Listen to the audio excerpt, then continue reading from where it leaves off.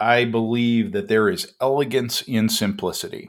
And so, start simple, start with the end in mind, have your goals of what you want to accomplish, and then continually evaluate your tool selection against that.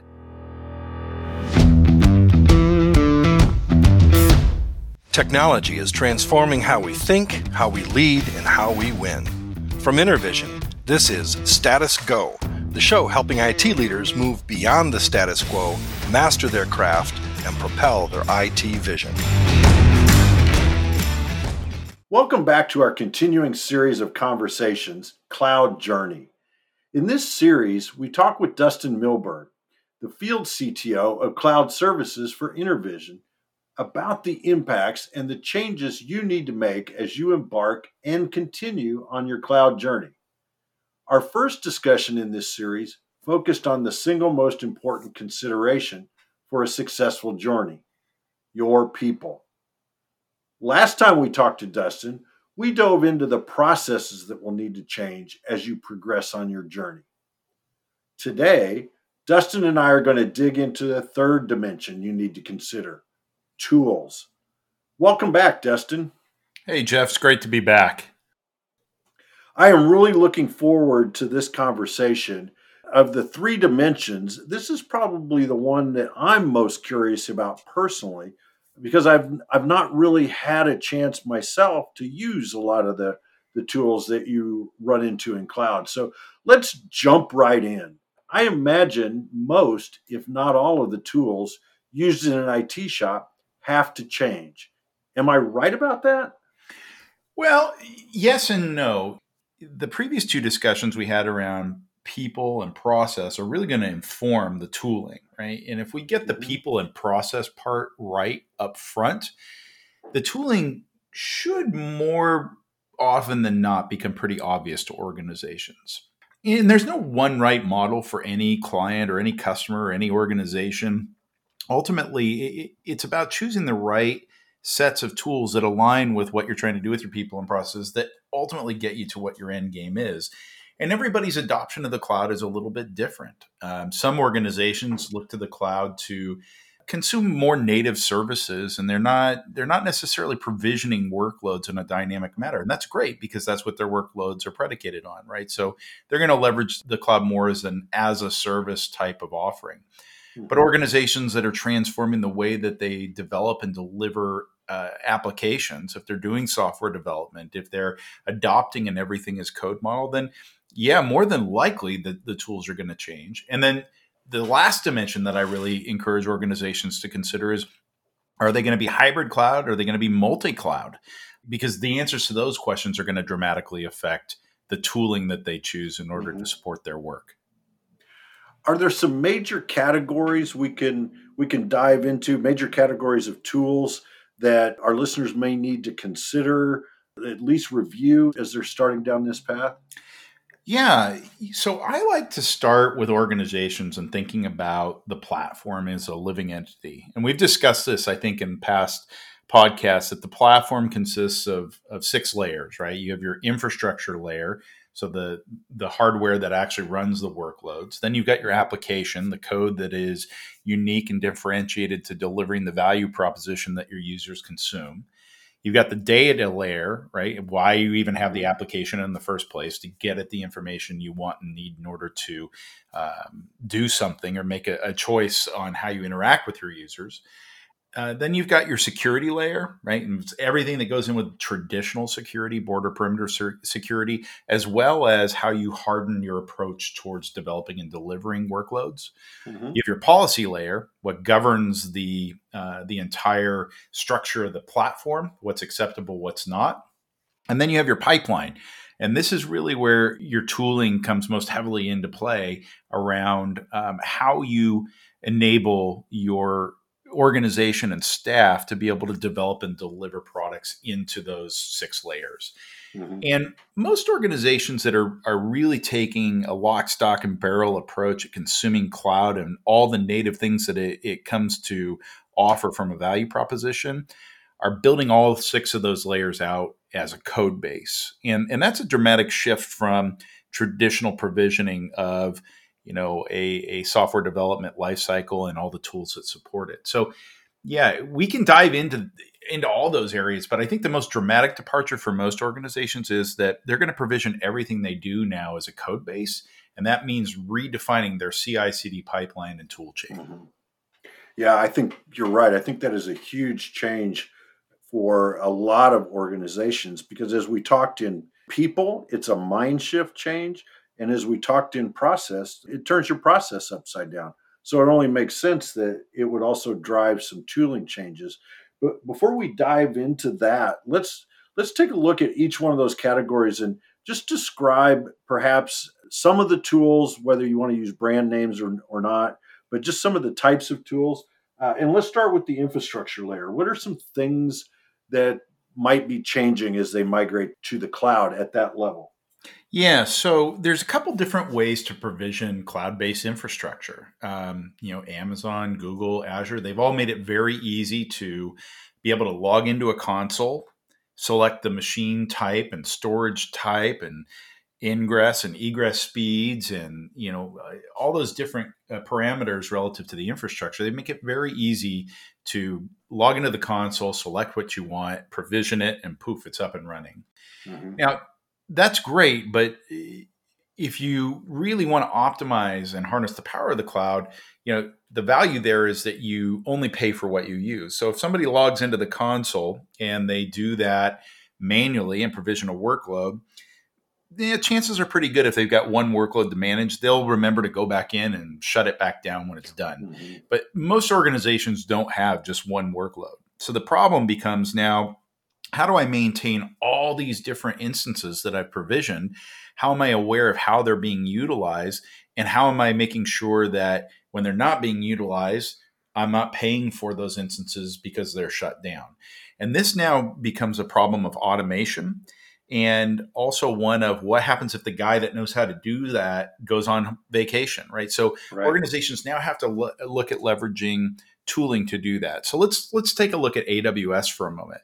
They have what's called an infrastructure as cloud approach that they use something called CloudFormation to be able to do that. They enable companies to say, I want to provision a virtual machine or a compute instance that has 4 CPUs and 64 gigs of RAM, and I want it to have, X number of IOPS, and I want to provision an S3 storage bucket. And you can do all that either through logging in through the console, or you can use CloudFormation, and it's a code base to provision those workloads. And that's great because organizations can now let that guy go on vacation. He can write the scripts for it, and it doesn't slow the developers down from doing their work when they need to provision those workloads. Right. But what if I'm in multiple clouds? And now, or I've got workloads on premise and in the cloud, and where CloudFormation doesn't necessarily span for somebody who fits that mold. So organizations like HashiCorp have come up with an infrastructure as code base called Terraform that enables you to use the same basic code base and construct to provision workloads across any cloud provider or even in your own data center.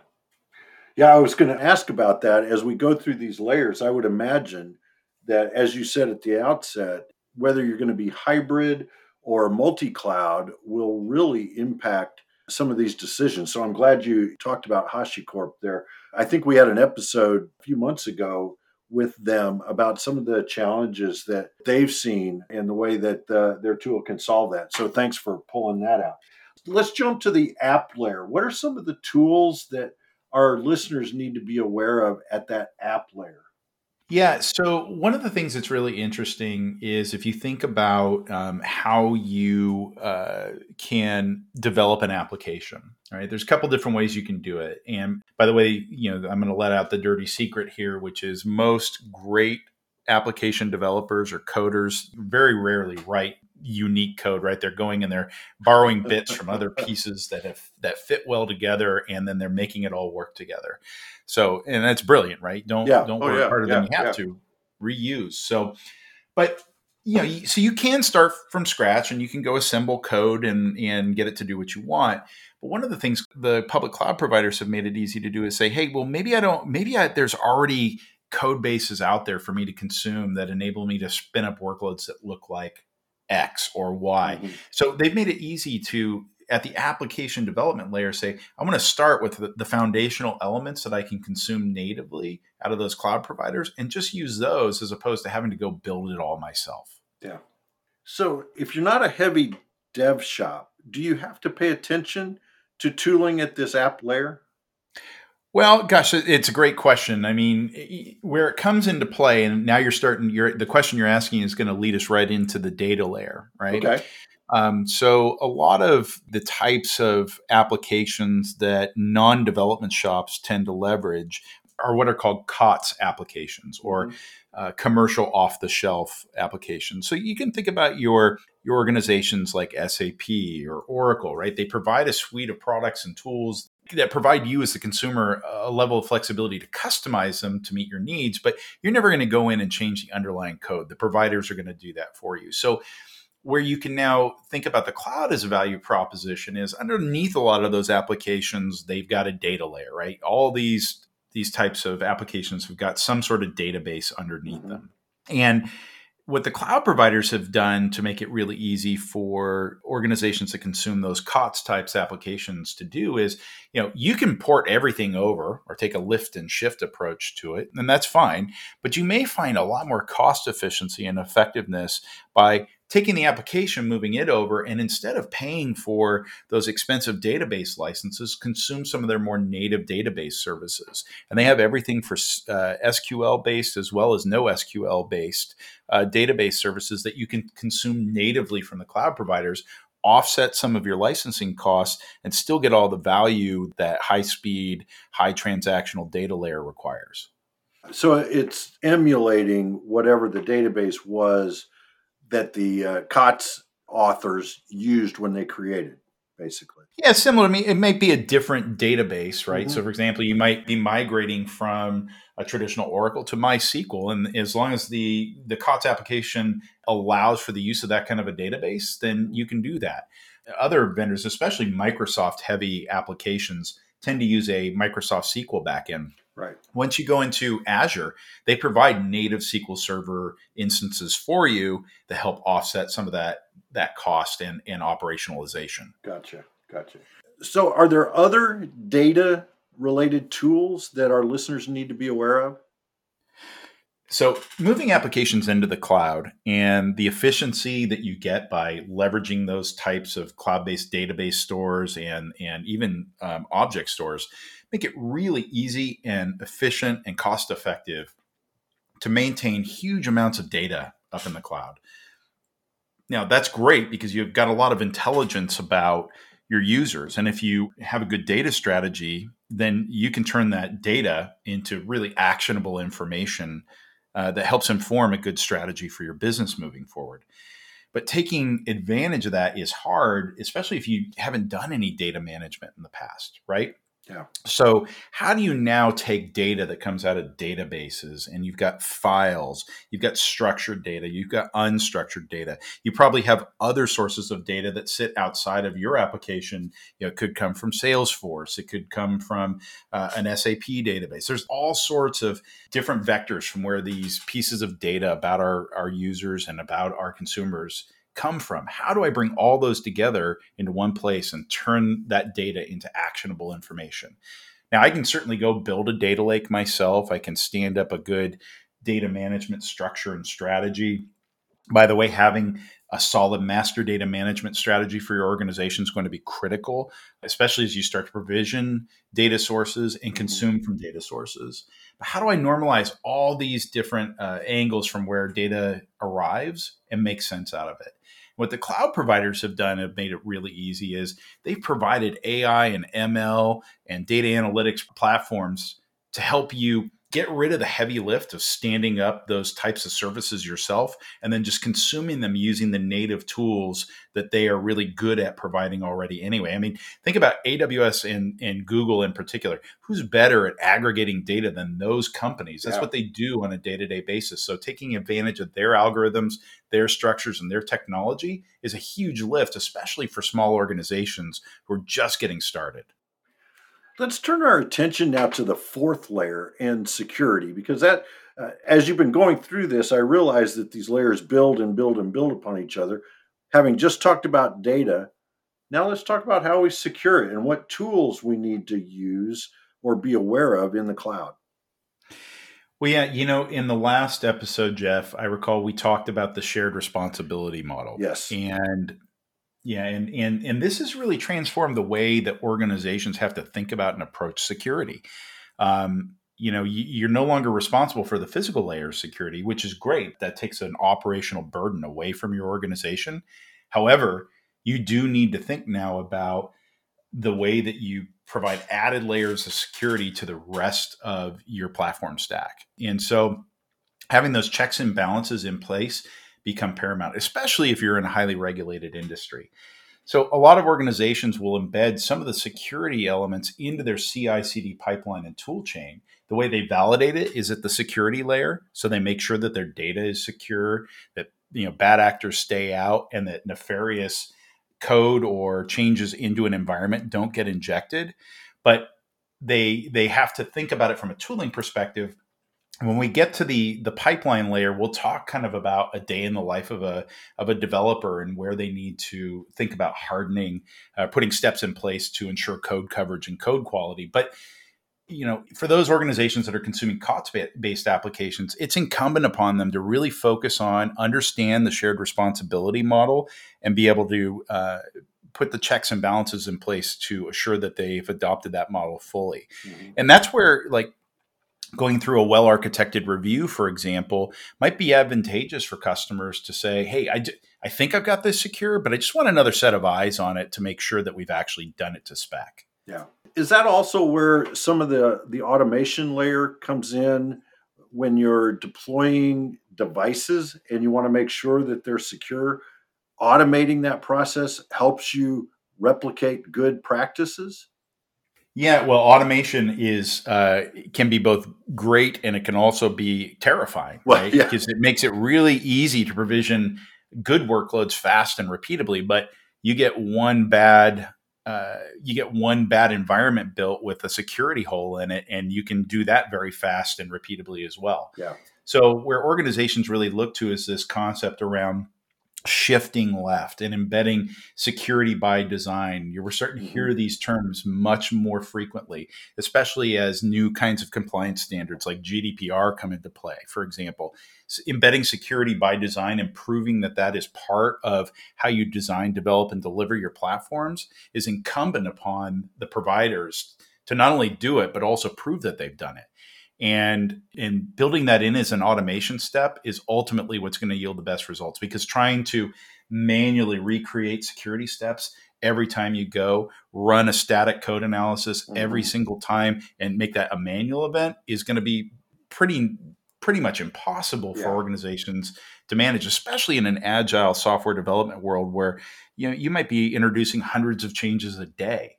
And so in order to get all of those in manually, it's almost impossible. So automating security checks and then automating the audit trail of those security checks is really incumbent upon modern organizations that are, especially those that are adopting the cloud.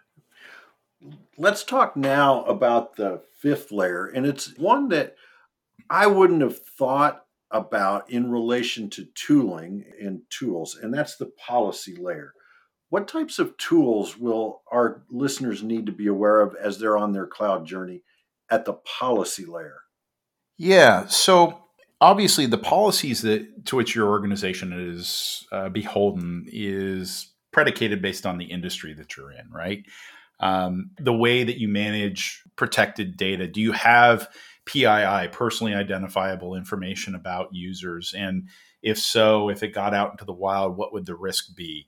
And because companies assume a level of financial and fiduciary responsibility when they start maintaining information about customers. And so having a policy, and a policy starts out with, kind of writing it down on a piece of paper, right? And it can be anything from as simple as before a new piece of code gets introduced into production, it has to undergo these checks. Or it might be something as simple as this is what a standard build manifest and spec looks like. before it's able to move from one environment to the next. Having that first written down on paper is great. But if we go back to what we were talking about from a security perspective, trying to maintain that in a manual process is almost impossible. So having tooling in place that says, this is what the policy of our organization is, and here's how we're going to govern it, and then having a way to automatically ensure that code follows those steps as it goes through the pipeline is really becoming more and more incumbent. So since we were talking about HashiCorp earlier, they've got a product called Sentinel, which is policy by design and policy as code that helps organizations really think about how they harden and maintain structure in a world where it's really easy to consume at will. Let's move now to the sixth layer, and one I've been looking forward to, and that's the pipeline, because I think there's a lot of tooling and a lot of process change that goes on at this layer, especially if you're an agile development shop. So talk us through some of the things that we have to be thinking about when it comes to the pipeline layer.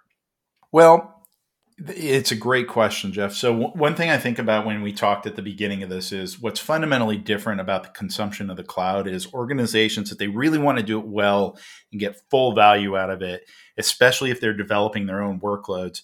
Moving to an everything as code base is going to become fundamentally paramount to a set of best practices and behaviors. So now I've taken traditional infrastructure engineers and I've transformed them into software developers. I've also taken traditional data engineers and I've given more of a software development aspect to their job, and security folks and everybody else on all the rest of the layers of the platform. So I need something that enables me to automate the flow of those changes at the code level all the way through so that everybody can still do their job. If you think back 20 years ago, that continual struggle between software development and infrastructure and operations. Well, I'm waiting for an environment. Well, I'm waiting for your requirements to build the environment. Well, I don't know what they are because I haven't started developing and I don't know what to develop yet, right? Yeah. We get rid of that where now you can provision a workload very easily with code, and we make that part of that pipeline. And so the day in the life of anybody inside of your organization is change, right? I go in, I check out a piece of code, I make a change to it. I want to run a unit test on that. I want to make sure that it passes all of my code coverage and code quality checks. I want to make sure that all the libraries I have are up to date and none of them are out of date and have security considerations or concerns associated with them. I want to run static code analysis. I want to run dynamic code analysis, right? All those checks and gates. And then once I've done all of my due diligence automated through that pipeline, I want to assemble my code, check it back in, build it, and move it to the next environment. And the thought of trying to do that, again, in an agile software development world where some organizations are literally making hundreds, if not thousands, of changes a day, doing that in a manual fashion is just a practical impossibility. So looking at that entire process of how software goes from a change and all the way into production has got to be automated. And that's what's called our continuous integration and continuous delivery or continuous deployment methodology. And I really want to talk about the differences between those two Ds there, delivery and deployment. Some organizations will, and they have a risk tolerance that if changes get all the way through to production because of the type of data they maintain or because of the way they've fully hardened their environment, their risk is super low and they're fine with what we call no-touch deployments. The software developer can make the change and get it all the way to production without any humans getting involved. And that's continuous deployment. Continuous delivery gets your software to a point where you've got a gold image that is ready to be deployed at any point in time. That last step may still require somebody to initiate that deployment, but organizations will choose generally one of those two flavors. And the thought of doing that manually just has become daunting. I mean, if you think back to your days of running an infrastructure and operations group, if you had to go ahead and deploy 100 times a day, would you be ready to do that? No way. Yeah. Not only that, if you did, even if you had to do it 10 times a day, the chance for human error getting introduced on one of those is high. And you couldn't blame somebody for making a mistake, right? Especially in work that's that repetitive. So automating those types of things is critical. And when I help organizations do this, just as a general rule, I'd say anything you have to do more than once, automate it, because your chances are you're going to have to do it again, and you don't want to get it wrong. Yeah. Yeah. Well, we've talked a lot about the tools as they apply to these 6 layers, but it seems to me there's another set of tools as you migrate to the cloud on your cloud journey that perhaps many in our listening audience haven't considered. And I'm thinking specifically here the financial tools or the cost optimization tools, because to really take true advantage of the cloud, you need some tooling to help with that. So, can you talk us through what some of those tools might look like? Sure. Yeah. So obviously AWS makes it real easy to look at your billing, and as does Azure, as does Google. All the major public cloud providers make it really easy to get transparency into what you're spending and how it's being spent. But if we kind of go back to that where we started with everything is code, part of good cost management is not only understanding how much you're spending, but also where you're spending it. Mm-hmm. So one of the things that cloud providers make it very easy to do is what's called tagging of your instances. So any workload that you provision in the public cloud has metadata or can have metadata associated with it. And it could be anything from, you could say department, you could say project, you could say person.